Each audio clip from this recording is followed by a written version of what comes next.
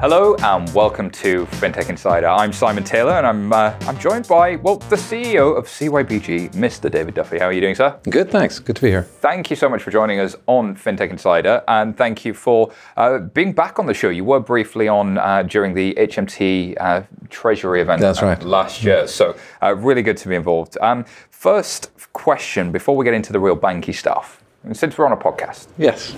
Do you listen to any podcasts? Do you have any favorites? I do. It's a mix. I have the FinTech Envoy role as well as the bank role, and I have FinTech Insider, of course, and not just to listen to myself. I was going to say. But also Wharton have a very good podcast, and it's got a US dimension, so I like to just sit outside the world a little bit. And then I use the FT because it's highly correlated to some of the business topics. And then I tend to pick up a lot of stuff randomly, but The Economist will be a source of, you can listen to the whole Economist on a podcast effectively. You can. Absolutely. So it's a mix. I like to just have variety. And then every now and again, the team sends me something interesting from Asia or somewhere around the world. Cool. But I have that staple diet and then I diversify occasionally. And where are you listening? Is it commuting, traveling? What's the... Yeah. I just don't have an ability to sit there vacuously in a taxi or anything. I have to have something to distract me. But it's usually on the commute in the mornings. I always do podcasts. And then train journeys are a great source of time to be able to do that. Indeed. We were talking before we got started about productivity and train journeys. We'll come back to that one. But for international listeners, remind us who CYBG and Virgin Money are. Okay, so Clydesdale Yorkshire Banking Group, that's to spell out CYBG. So you had Clydesdale Bank, which is a big Scottish bank, and then Yorkshire Bank, a big bank in the north of England. And what we've done is acquired Virgin Money, which is a Virgin branded bank. And the three of them come together, and what you've got is the sixth largest bank in the UK. So crafted from the combination of those three with a big emphasis on mortgages, but obviously a whole SME capability as well. So two very complementary banks, very little redundancy, products they had, products we had, put them together, and you got a fantastic opportunity with scale, distribution, technology, and the brand. And we can talk about this. Yeah, absolutely. I think it's interesting. We've seen historically in the UK market, you see banks like Santander especially, but also Sabadell and others have become quite proficient at acquiring sort of several regional banks and collating them into one. We also saw a little bit with LBG, Lloyds Banking Group. They did that sort of post-financial crisis. But also releasing the efficiencies from that and getting the dream is always hard. So let's step through just like integration. What does that mean? What does that journey look like? And how are you thinking about that given where you are in that journey? Gosh, it sounds like a regulatory question. It's a lot easier than some people might think. When you do an integration, it's usually systems and big platforms and it gets complexity. And the beauty of this transaction is that we have no real systems integration. So you're talking about, in effect, customer transfers to platforms. They have a great credit card platform. They had a much bigger business and they put it on a great platform. So we'll transfer our customers onto that platform. Oh, I see. We have a big mortgage platform which can take the capacity. So we will transfer, as those customers come due, onto our platform. So think of it as papering customers from one platform to another, but no platform integration. So that takes probably half of the threat you would have had with risk and complexity of any integration. The other great advantage we have is the two cultures are highly synonymous. So they're both customer obsessive. They both have a tech DNA built into how to deliver that to customers. And putting those two together, I had them all together in the room last week as the first leadership combined entity. And I have to say, it was like I couldn't tell the difference between one versus the other. So that's an enormous advantage because that's your DNA. That's the core culture of the bank. And it's very, very natural to switch between the two entities. And I think that's interesting because when organizations combine, the obvious fear is where there were two jobs, there is now one. But the reality is there's also a lot more customers to go around. So how have you found sort of bringing that sort of human element together? Well, I think we communicate to the whole bank every week in video and written format. And then I tour constantly. I was saying to you earlier, I'm in every location. Well, I think you communicate with honesty. That's the starting point. There will be job losses. We've advertised those, but we'll try and manage it through attrition. But what we focus on is that's part of this. But the goal to deliver the best rated bank in the UK for customer services with the best brand and the employer of choice, all those lofty ambitions, they're real, they're tangible and achievable. So whilst on the one hand we have to do some things which can be a little bit negative, we'll try to mitigate them. but they're massively outweighed by the enormous opportunity of the combination. I think that's what excites me when I look at the Virgin brand. It's synonymous with really cool stuff, right? So Virgin Records, I'm freely admit I'm a nut for the airline, right? I just think it's a different experience, and there's something that they do. And if I may be so bold to give a personal opinion, I always thought that it never quite lived up to it on the banking side. But I really love that you're publicly communicating intent to do that. But my question is, how do you even start with that? How do you go about making something that was historically quite dull and boring and everyday, like banking, and make that something that can feel like wonderful and differentiated in some way? Yeah, it's a great question. So Virgin Money is a brand that was in banking in the family of Virgin brands. We're looking at the brand as more of a lifestyle brand. So it's not synonymous typically with banking. And if you look at the broader group, it's much more a disruptor, fun, as you say, it focuses totally on the experience. It's coming up to 50 years old next year.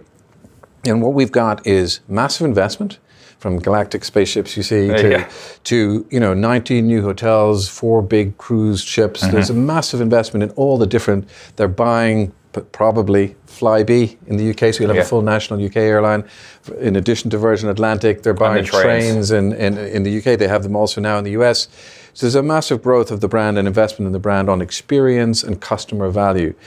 We also have open banking and all that's happening there. And what we see as the opportunity is to be national under that brand, less banking, more lifestyle. So really offering a range of activities, not just banking activities.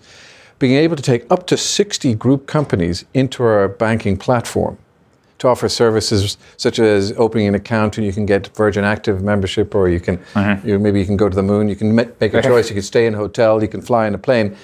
And uniquely in banking, we're going to have a loyalty program that they're developing now, so hopefully that completes successfully. And that means all of your things that you have in your life from Virgin will count for value and give you value back. Nobody in the UK can offer that combination of open banking platforms integrated in your single brand across the platform of banking products and with a loyalty program. Could be very unique. And I think there aren't many examples, possibly Amex, but there aren't many examples of where that's been done well. So I think it is quite ambitious for that reason. But also, we're now in a new world. Monzo just passed 1.5 million customers in the UK. Starling's well over 500,000 on their way to, I think, 750,000. Even new entrants like Plum, a chatbot through Facebook Messenger, over 300,000 customers. Is the goal for you guys to be acquiring new to bank customers? Do you think the existing customers will love the service you're bringing? Because this feels very lifestyle, almost older generation, dare I say, or sort of mid-working age generation rather than younger. Is that a fair assessment? Or? It's in a massive mix because you've got retail and you've got SME. So most of what you're talking about as competitors don't have SME really. That's fair. And it takes a long time to build that. And I think we have 180 years of deep history in that. So you have those kind of multi-generational relationships. But we expect to acquire new to bank very quickly and in significant scale. To give an example, we built a B brand. So our digital brand for CYBG is B.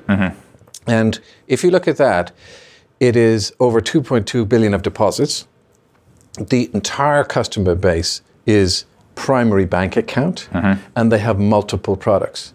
Now, all of the competitor universe in the neobanks are single product really in substance. What level of primary bank? I don't buy customer volume in numbers. I ask profitability of customer and who is primary banked. They're the two simple questions. If I'm an investor, I look at it that way. How many of your customers are primary banked and how many of them are profitable? If you look at what we have, because we have the full suite, we have the national brand, we have every product capability, we have the leading tech stuff. So we were first to open API, first to aggregation, first to check imaging. We're going to deploy world-class technology in a ubiquitous brand with every single product, and we've proven we can do it faster than all the neos in a way. So I think our growth will be massive in the new space, but it'll also be across the full suite of SME and retail, not limited to a particular product or a particular account. Oh, I find that exciting because as an observer, what I see is I think a real ambition coming from your direction, but also the challenger banks now definitely moving into the SME space more and more. And also their economics, because they've built a very modern platform from the very bottom. I think Monzo published their economics that it's something like £15 to acquire a customer and £5 a year to service. And they're seeing an average income per customer on just a current account of £60. The profitability there and the unit economics, even on their existing book, is phenomenal, and they don't have to do a lot to really push that harder and start cross-selling. But they've focused on that one thing. But yet they're some years away from it. So as an observer of the market, I think there's a real opportunity to sort of push back into that. So do you think it's going to become a competition about price or service increasingly? Because I think the last 10 years, the price comparison websites were very much, it's £150 to switch. We've got the best rate in the market. Is it now a service game more and more? I think it absolutely will be service, but it's going to be combined with price and it's going to be combined with convenience. So you need all three. Okay. So you've got to have a brilliant service, which is deploying the world-class technology to make that possible, but you're also going to have the experience, which includes physical.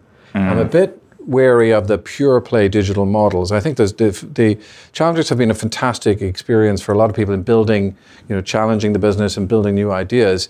But at the end of the day, you have to be able to provide, particularly in a world of cyber and all that, you have to be able to provide comfort of physical, but not like the old branch style, but as a place to go and touch and feel and get advice and understand your bank with world-class technology, with a phenomenal experience in the access to your products. Dare I challenge your point? Yes, you may. In the world of Amazon, do I still need the physical branch? I grant you, buying goods is quite different to buying a house and seeing a person. But can I have a human relationship without having a physical presence? You can, but they can't be exclusive one or the other. So if you look at Amazon, they've gone to Whole Foods and they started putting stores all over the place. They're talking about bringing stores into the UK. So it is about understanding your customer. And in banking is not buying toys on Amazon. It is about life and meaning of credit and protection of your wealth and trust in your finances. And you absolutely have to have a physical dimension. We put a big 4-story building in Market Street in Birmingham and equivalent size in the main streets in Manchester. We don't put them in there to do old bank branch activities. They are about the brand, their lifestyle, their co-working spaces. Interesting. You could do yoga at 8 in the morning in Manchester if you wanted to. Yeah. One thing I may not do as the CEO. But I'd like to see that. Yes, mammals and lycra, we know the story. But effectively, what that branch does is acts for SMEs in primary sort of capacity as a co-working space, as an education space, and as a learning space in general. And that's a very different purpose. So I would say the physical piece is important in that context, in your community, as well as brilliant technology inside that store and in general, and the experience of value and service. You've mentioned SMEs a couple of times, and I think that's a really interesting sector because I look at the small business sector as probably the most underserved in the past couple of decades, in my opinion, as somebody who's partly founded a small business that's grown into a medium-sized one. The bank account offerings that have been around historically are typically a consumer's bank account, but with a fee for the privilege of being a business. How do you... Is it the physical presence, or is there stuff that you can do inside the product as well, kind of beyond the lifestyle and physical presence? Are you thinking about those things? Because I imagine, you mentioned open banking, for instance. Increasingly, small businesses live inside their accounting package. That's their dashboard on life. Can I afford to make payroll? Quick check the accounting package, not so much the bank. And is open banking a threat or an opportunity in that instance? I think it's a huge opportunity for us. If I look at the retail versus SME, and you talk about, some examples of £60 or whatever it is, we have many thousands of pounds of deposits per primary bank account. So you have a very profitable and attractive business there where you provide lots of services in retail. SME is quite different. It tends to be liability-led. So the SMEs tend to have deposits with you and then borrow at the right time. They can be very seasonal where they need an overdraft. They tend to be in the small space, which is where we operate, also the owner of a business in the high street, a pharmacy or a doctor's clinic. They have a family and they have a retail need. They have a property need. They have a business need. So it's a real blurring of the lines. So it's always been, and the fallacy of the big bank rhetoric is that there's an SME and there's a retail customer. There isn't. There's a small business customer who lives their life and they have a whole bunch of different needs, including retail. So we've had 180 years of lending with deep specialism. And the one cynicism I would have, not to be ever negative, but you don't build an SME business with a bit of algorithms in 1 year. The risk cycles and the expertise in sectors is what people need to understand you can deploy. So a farmer wants to know you understand their business, not just this year, but what's happened in the last 3 economic cycles, what happens to seasonality. Exactly. So that business is fantastic, but it's not just SME. That's the package. And in there, we've rolled out technology, which is part of our B platform, where access to the revenue, Sage accounting, all those different services are interactive. Invoice discounting is another one we're rolling out. So you can live and act and manage and deploy all the things you need to do in your business on your time. The last piece I would say is those SME customers, whilst we service all the retail needs, they quite often come in to a branch of some kind for guidance and advice on building their business, not for a loan. And people confuse that. Absolutely. So coming into a sectoral specialist and having a talk with like-minded individuals, coming into a seminar on agriculture, very valuable. They are very happy to do most things with technology. So we deployed a fintech, which is straight through. So an actual live example of someone who had a substantial loan applied for at 10 in the morning, and by 4 o'clock in the afternoon they were funded without talking to the bank. And they upload their own documents. Now it used to be weeks and weeks and weeks. But it's same day application and funding. It could be 9 o'clock at night on a Sunday you do it. You don't have to be in a bank. You don't have to send anything to the bank. You upload it all yourself. So that person can do a farm at 9 o'clock after dinner on Sunday, can do all their financial management of their business, fully integrated in technology. And after the farm the next day has had the funds in it deployed, they can pop by the office for advice on scaling, what's happening in Europe and how can they scale their business. Interesting. It's bringing all that together, and it's a bit naive to just say, well, I'm going to be able to do this because, let's say I have an algorithm or something. It is about the human being at the center of a business and making their life convenient and low cost. They're time poor. And making it really convenient with technology, but also making expertise available that they can trust and they can rely upon. So I think that thing consistently comes out when we talk to customers is that human connection is critical regardless. And if I can self-serve a lot more, that's super valuable. But where is the human interaction in that? And there are interesting points when a human wants the human. Say, no matter how much a computer tells me it's okay to press the button to send a deposit for a mortgage, I want a person to tell me it's okay too. And that's consistent throughout all surveys. But I do see maybe those lines start to blur. I think we could talk about that forever, I'm sure. But I want to move us to the next point, which is, I guess you mentioned the integration there with the fintech, which I found super interesting. And of course, you sat on HMT's fintech panel and been involved in helping select some fintechs get funded. I think actually we were both involved in that at some point. So, one, what do you take away from those experiences? And two, what do you see the influence of fintech on the UK market? It's fascinating because I'm looking at it as an envoy more in the space of tech rather than fintech, because there's also a blurring. Labeling can be a little unkind at times. And what I'm seeing is much more the evolution to collaboration, because if you're realistic, there's been very few unicorn fintech solutions in the UK, not at the volumes we'd like versus the volume of fintechs. And collaboration is, basically banking, the big banks got bigger. So despite all these great successful stories, big banks are still getting bigger and they're deploying their own digital banks. So how does a fintech stand when it's time poor, capital poor, resource poor? So I think if you can work smartly, where your proposition, which does solve a problem brilliantly for a customer, is better than what a bank can deliver, so the bank just stops what it's doing and takes you and helps you. It doesn't have to take you over, doesn't have to buy you, but collaborates with you, and that gives you scale and competence, which then can be deployed in a broader sort of suite of customers. So I think that collaboration works. I don't think it's just at fintech. So we did EasyBob on the SME space that I talked about. We did Salary Finance, a joint venture we just announced, more moving down into the disintermediation or inclusion space around some of that. But we also did a joint venture with PayPal.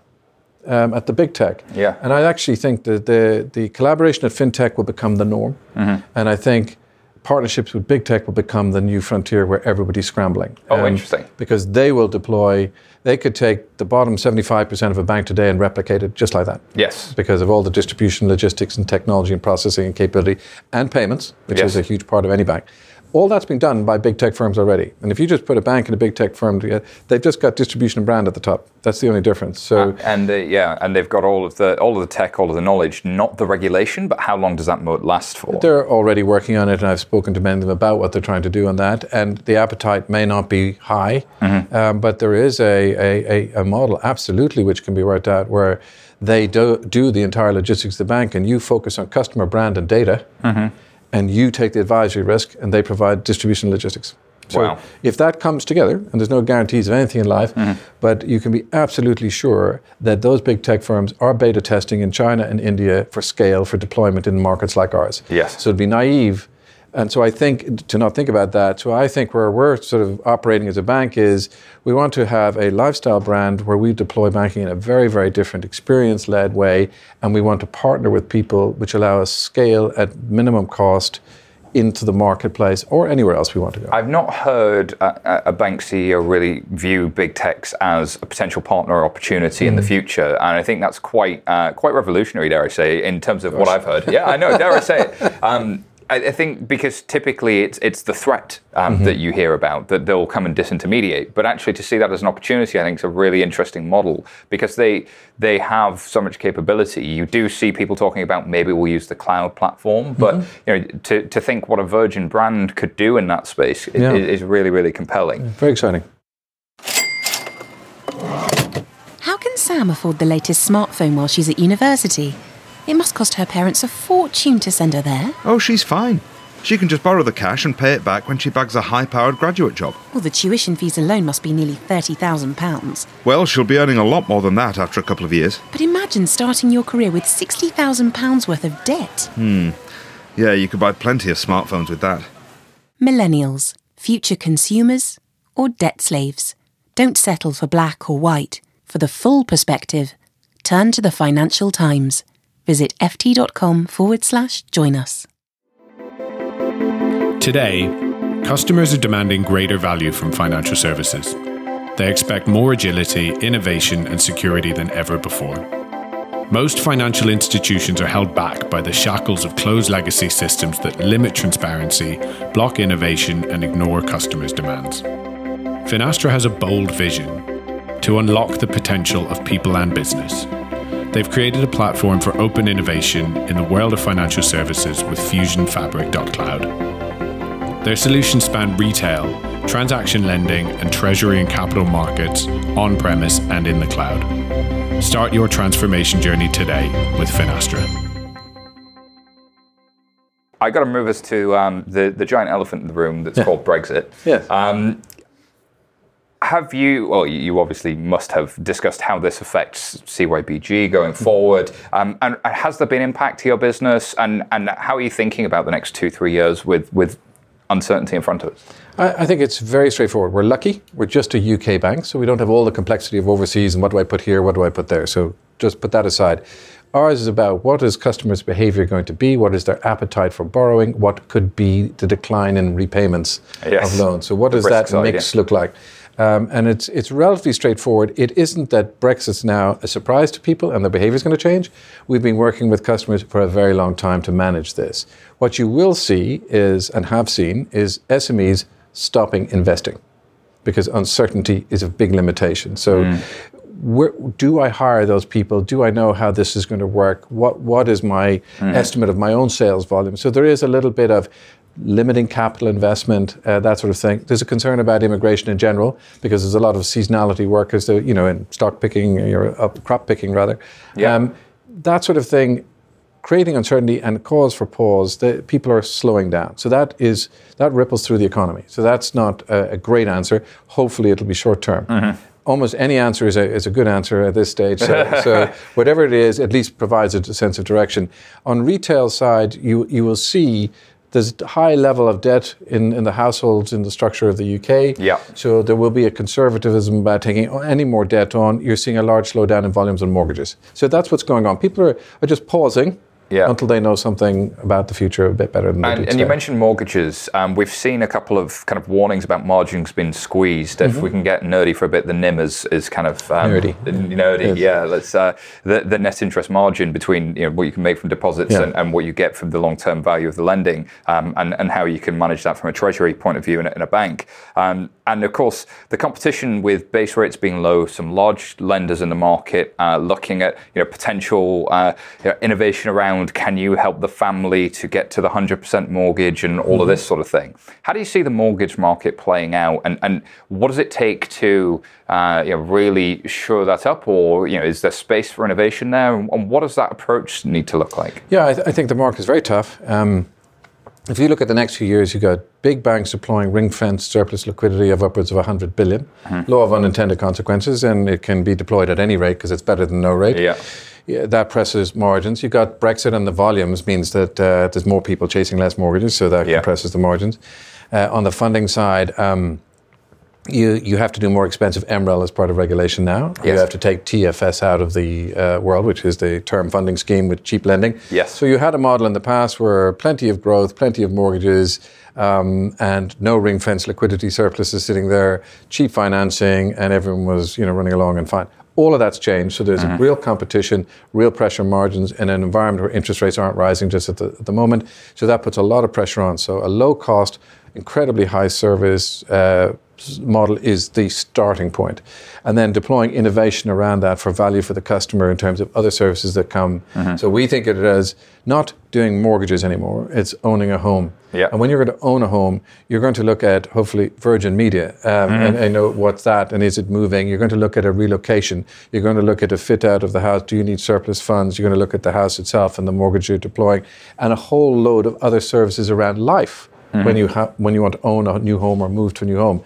And we're looking to build all of those services into the equation for persons. So you're going to get phenomenal service. You have to lead with that at a very competitive price with the full value equation of all the other things together. So that's a competition model which we'll deploy for now. And I think the value conversation is always an interesting one about can I give you, the customer, more value, therefore can I be more valuable to you as an area to grow. But also you have to look at the other side of the book, which is then I must also need to attract deposits to be able to keep doing that. So the consumer side must be still really, really important. And I guess the value conversation plays a really important role there as well. Yeah, it does. And we look at, unless you can come up with a proposition where you can gain an income and create value for the customer, for starters, you don't have a business.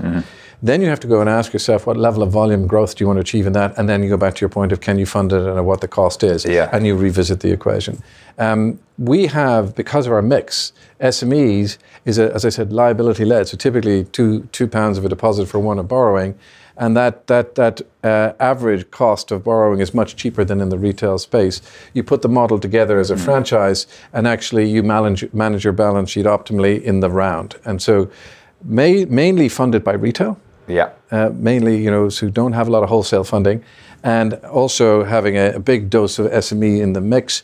And I think you can create a much better structure. And a standalone provider of a single product finds that much more difficult to do. Indeed. And speaking of this, you made me think of Marcus by Goldman, which I thought was really interesting in the market, because they obviously, their motives in the market have really kind of been coming from a different perspective. They really started greenfield, but also they had an extremely simple product that there's no transactional capability within the product. You have to link an account. So from a reg perspective, it was really clever in terms of how it was able to attract deposits within that. And as a beachhead, I think they ended up with something like 100,000 customers in 24 hours. It was absolutely insane growth. And I think at the top line, people thought it was the rate, but actually it was a discounted rate after a short period of time. But it was also the simplicity and some things that people missed. So how are you thinking about where rate plays a role versus where, if you were to pick one, if I made you pick rate versus kind of service, are you leaning more towards service or more towards rate? I think as a multi-product bank, you lean towards service. Yeah. You're not always, if you want to grow a business, you can always go to best buy rates on every single thing you have as a business, and then you know what, you get no returns to your shareholders. And you're not serving the customer well. The Marcus model, I remember from year 2000. Yes. It's a very simple model. ING Direct did it. Yeah. They had nothing. They only opened ING Direct where they had no retail businesses. They plop it on a website, connect your account, deposits in and out depending on flexibility, and here's a special rate that's 1% over everybody in the market. Yes. So it's not new. It's actually a copy of that. Yes. And I regard those as things as fashion followers, that they happen, then they go. If you're looking at that as one component of 6 legs of a strategy you're deploying in the marketplace, okay, that's a different equation to think about. But for me, I looked at the rate, I looked at the discount and the tiny print, and that's always the way with everything. And I said, okay, that is important. It's a good thing to test the market, see behaviors. Yes. I like that kind of innovation, actually, but it doesn't have a bearing on how we look at, our total balance sheet. That's irrelevant. Interesting stuff. So we often like to talk about the banking battlefield that's kind of emerging, which is why I've been prodding for sort of some of the new entrants in the market. How do you see sort of, so we talk about 4 types of people on the battlefield. So you've got the sort of the incumbents with all of the customers and all of the money, but probably facing competition headwinds. You've got the brand challengers. I would have put yourselves in there, but you're sort of too big to be a brand challenger anymore, but sort of coming up for more customers, but have been around for many years and have kind of been number of organizations involved. Then, kind of in the far distance, we talk about the big techs. Who are those players? And then you've got the sort of the fintechs and the challengers. And there's sort of this question of like, where's Nirvana on this battlefield? Is it towards the tech side? Is it towards the fintech side? I imagine it's somewhere in the middle. But the question it brings is, where would you prefer to start? Where would you want to be? And where would you want to get to? And I'm hoping that dynamic makes some sense. It makes great sense. And the answer is, unsurprisingly, where we are is, I think, the only place I would ever want to be, and which is why we contrived to create it. You want a brand that is not a legacy tagged brand in banking. It is a lifestyle brand with a lot of innovation and disruption and service DNA and a national capability. And then you want to have all the products. There's no point in being a brilliant alternative challenger if you have one thing and they have to go, so they shop in a supermarket, but they'll come all the way across town for an apple. Because how sustainable is that question? Also, I don't think that a critical mass of the challengers have created a profitability model that gives them the ability to generate capital. It's always raising capital. So how do you create enough scale and volume? I need to send you a blog post on that point. That's my pet peeve, and I apologise for pulling you up on it because there's a very good chance, in fact, a 99.9% chance I'm wrong, and I'm going to be schooled. So beware, I'm taking this risk. Yeah. But the blog post by Monzo suggests that their average customer deposit is over £1,000 per month, and that their profitability is about £40 per customer that they've acquired from about customer 800,000 onwards to 1.5 million. So I think what they've done is they've played in the cost model side by changing the very core infrastructure to be extremely modern and extremely fast. Yes. What they've done is they've really changed the cost also because they don't have a branch infrastructure. Sure. But customers love them. They won the Which survey. Yeah, best service, and that's the battleground. Yes. The only question I would say to you is, because I don't look at them as a particular one, but I use the generic of what I've been looking at. The issue is, how many of the customers are primary? And, there are lots of people who have Challenger cards in their wallets, but they still get their salary paid into their primary bank. The second thing is, how many of them are profitable? And that means after every cost in the bank, including raising capital, all that sort of stuff. But thirdly, are the deposits primary deposits, like salary, or secondary? Very important analysis, and it's not done well in the UK for all of this. So because I've been studying it all, trying to figure out how you can invest in and partner with to create more velocity and scale. What you want is, the best challenger model is one that is growing rapidly by taking market share, not sharing market share, and is taking the primary salary account, not a deposit from the salary account, and building that then into a multi-product challenger. That's the best answer. Would you buy the argument that a Trojan horse sees all of your transaction data and your everyday spend, gives you all of the cost of running the primary salary account, has most of the salary moved out into the everyday spend account, which then becomes a financial control center that is used by most of the customers, and they see the everyday spend, that then allows them to have data to help them lend in a different way because they've got a different platform. So there's a question there, I think, strategically. And then secondly, they've probably got about, I think it's less than 100,000, I need to check, that have now gone full salary. But if you wind the clock back a year ago, everybody was saying, will they flip from prepaid card to full bank account? Yeah. A year before that, it's, it's nice, but it's just a prepaid card. Is there a possibility that in 5 years, the primary salary account question becomes one of those previous questions? Or do you think there's a bigger jump here that we're all missing? Well, I think I would certainly hope so. No, I do think, because unless you have competition regenerating, like every industry, we don't move forward at all. Completely. I would. What puzzles me a little bit is that in the UK, the challenge to the big banks has been going on with many of the challengers, 8 years in existence. Yes. And the big banks got bigger. Simple question. That's what I keep studying myself. Why? And the fact is, 3% of the people in the country switch bank accounts. Yeah. So that if the big banks are getting bigger and switching is inertia based, how does it become a massive change in the dynamic of where we are today? That's a really fair. And what kind of time is it going to take to get there? The last dimension, which is fundamental to how I've been thinking about banking, is people have this full debate about this amount of activity in a bank. And really, people are time poor in society, and ever more so. So an integrated lifestyle offering that gives you every product and service at brilliant service with great value, back to you. How do you compete with that?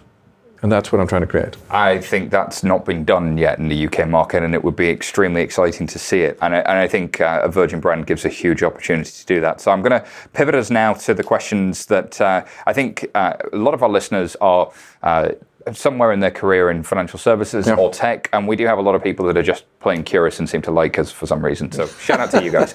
But one of the things we always ask when we've got a CEO on or somebody who's done well in their career is for just a couple of top tips, because frankly, there's a lot of people trying to make their way in life, and you seem to have done okay. So dare I ask, what's your top productivity tip? To be honest, it's I don't know if you could call it productivity, but you start with an assumption that you never stop learning.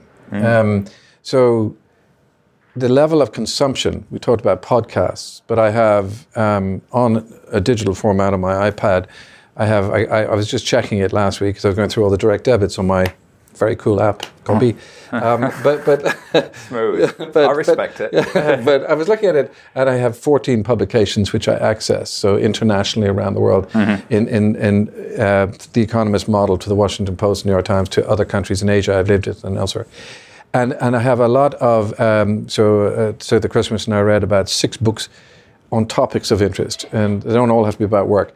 But the fact is, I constantly discover things I didn't know, constantly, and I seem not to be evolving because I'm always surprised. But it is amazing, and the world is changing so fast that you need to be a vociferous reader and learner to survive. And ever since I was young, I was taught that in my first career, that no matter how good you are, everybody else is probably better than you at this. And this was the story that was always fed in I was in Goldman Sachs as a culture, and no matter what your job was, no matter how brilliantly prepared you for it, somebody else in the room thought they were better at it than you. So you have this thing where you constantly had an edge to learn.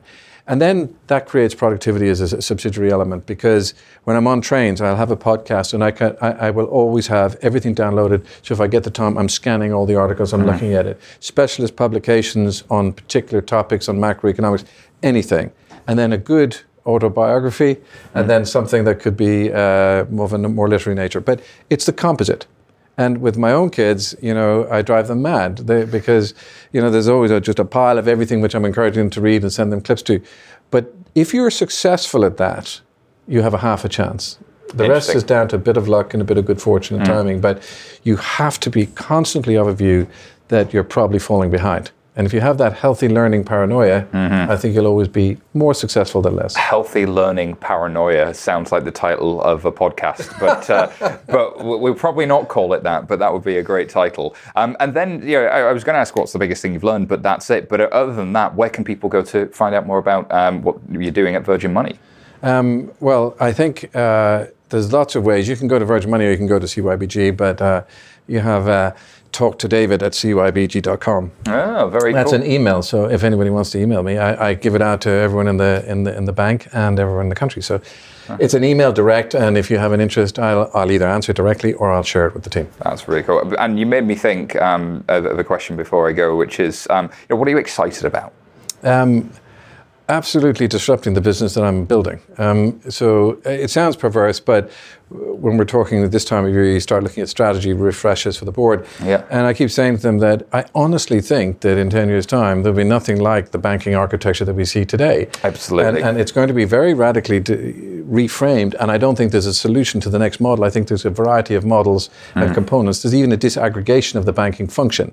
So looking at what that is and trying to figure out how I can wreck my own party is really the objective. You've done it again. You've made me think of another question. You need to stop doing this. So we think about that a lot. So I think from the technology to the process, I think more than anything, banking has evolved, to my mind, from branch processes. And what we've done historically is we've made customers become, through a digital channel especially, we've made them work our own banking processes and pull the levers for us and progressively made that prettier. Is there room to think about, kind of re-architecting the very way we work and think about the core stuff? We talk about innovation to the core and having a strong core, very popular with yoga and Pilates these days. But is there room for that, or really do you think it's higher up? Because as we're talking about strategy, how do you take these startup approaches and do more experiments and do things that are less expensive that give you way more information and way more value? Because that to me is the interesting question that I think, because we've seen a lot of this is going to cost X billion, this is going to cost Y 100 million, but if I was a startup, and if I'm a CEO, I want a few other alternatives in that portfolio as well. And how do we do that? I think you have to figure out what you believe the outcomes are going to be in terms of the core outcomes. And for me, I think the consumer in the future owns their data universe. Interesting. And would license it to you. So you pay for the data. Right now, it's a giant rip-off. So suppose that were true. There's no such thing as Facebook, because they exist on taking your data with or without your knowledge and selling it to other people. Absolutely. I think that'd be like VHS tapes. You go back and look at it and go, well, that was crazy. So I don't think they exist. I think the evolution is back to the democratization of the internet. You go back and you own what's mine is mine. I created it. I represent all of those components. If you want to offer me something, you have to pay to play. And I think that model, that could be that would change the very structure of banking in its entirety, to your point of the core. The core is then just not relevant. Yes. So you're accessing as a consumer through licensing your data the things you want in the service of you as an individual. It's not a bank giving you a banking product. A bank is enabling the data economy and empowering you in a completely different way, which I think is truly compelling. I think what's interesting about that is how post-Cambridge Analytica, that's something that you can see the seeds have changed. You can also see Sir Tim Berners-Lee has started to walk in that direction himself. So I don't know if you've seen some of the stuff he's been putting out about that subject recently, but it's well worth a read. It's a dangerous world, because everyone said GDPR was brilliant and will take us all back into the land of owning and controlling our data. But the average consumer has an inability to focus for too long. And what you get now is pop-up cookies everywhere, which are reinstalling full access to your rights.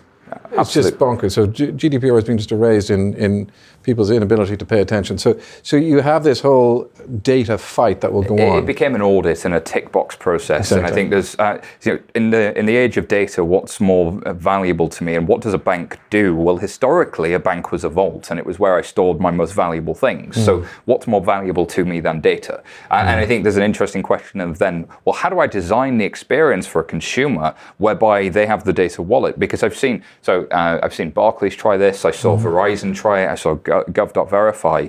The design and the tech architecture that you need for that, I'm yet to see somebody really grasp that. But thank you for going there with me, because that was really exciting and interesting, and you kind of hinted at it. And that's the stuff that I think our FinTech Insider nerds really enjoy. So thank you for doing that. And you've already told us where we can find out more. But is there anything you want to leave our listeners with before we go? No, just don't think that banking is banking as you know it.